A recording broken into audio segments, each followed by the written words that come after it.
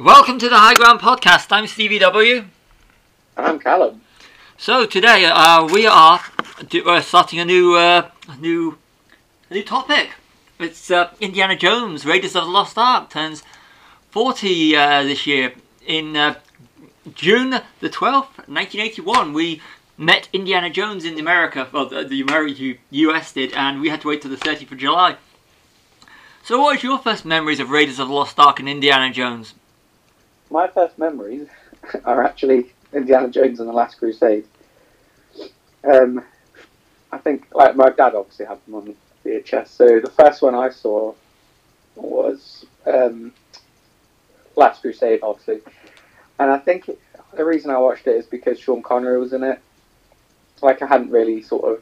I do Han Solo was in it as well, you know, but I don't think I watched any of these famous film series in order when I was a kid. I think I just sort of jumped in with one, and if I liked it, I watched the rest of them. But I watched Last Crusade first, and then my dad sort of recommended the first one because it was quite similar. It had the same bad guys, the same sort of, you know, like concept.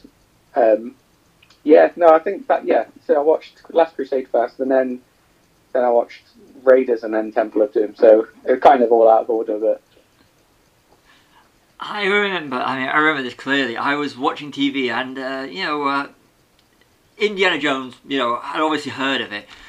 But it wasn't until I saw a making of Temple of Doom on TV just before Temple of Doom came out. And it looked so incredible. So I wanted to see Temple of Doom. So you had to go and get the video of Raiders of the Lost Ark. And it was just the making of Temple of Doom that just looked so cool. Indiana Jones, Han Solo, Harrison Ford.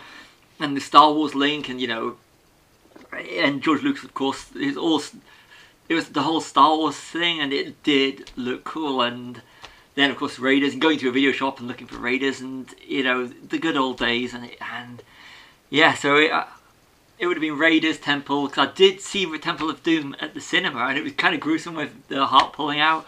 Wow. Scene, and of course Last Crusade, when that came out in '89, it was sort of like by '89 it was all ingrained because Star Wars had been gone for 6 years, and it was the big thing. But yeah, Temple of Doom was the reason, this one making of why Indiana Jones. And so wow, you saw Temple of Doom first. That must have been traumatizing. Yeah, the dark one.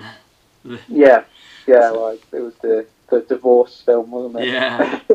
Oh yes. Yeah. I think it's interesting you mentioned the Star Wars link, because that was also the same thing that sort of deceived everyone with Blade Runner, wasn't it? Yeah.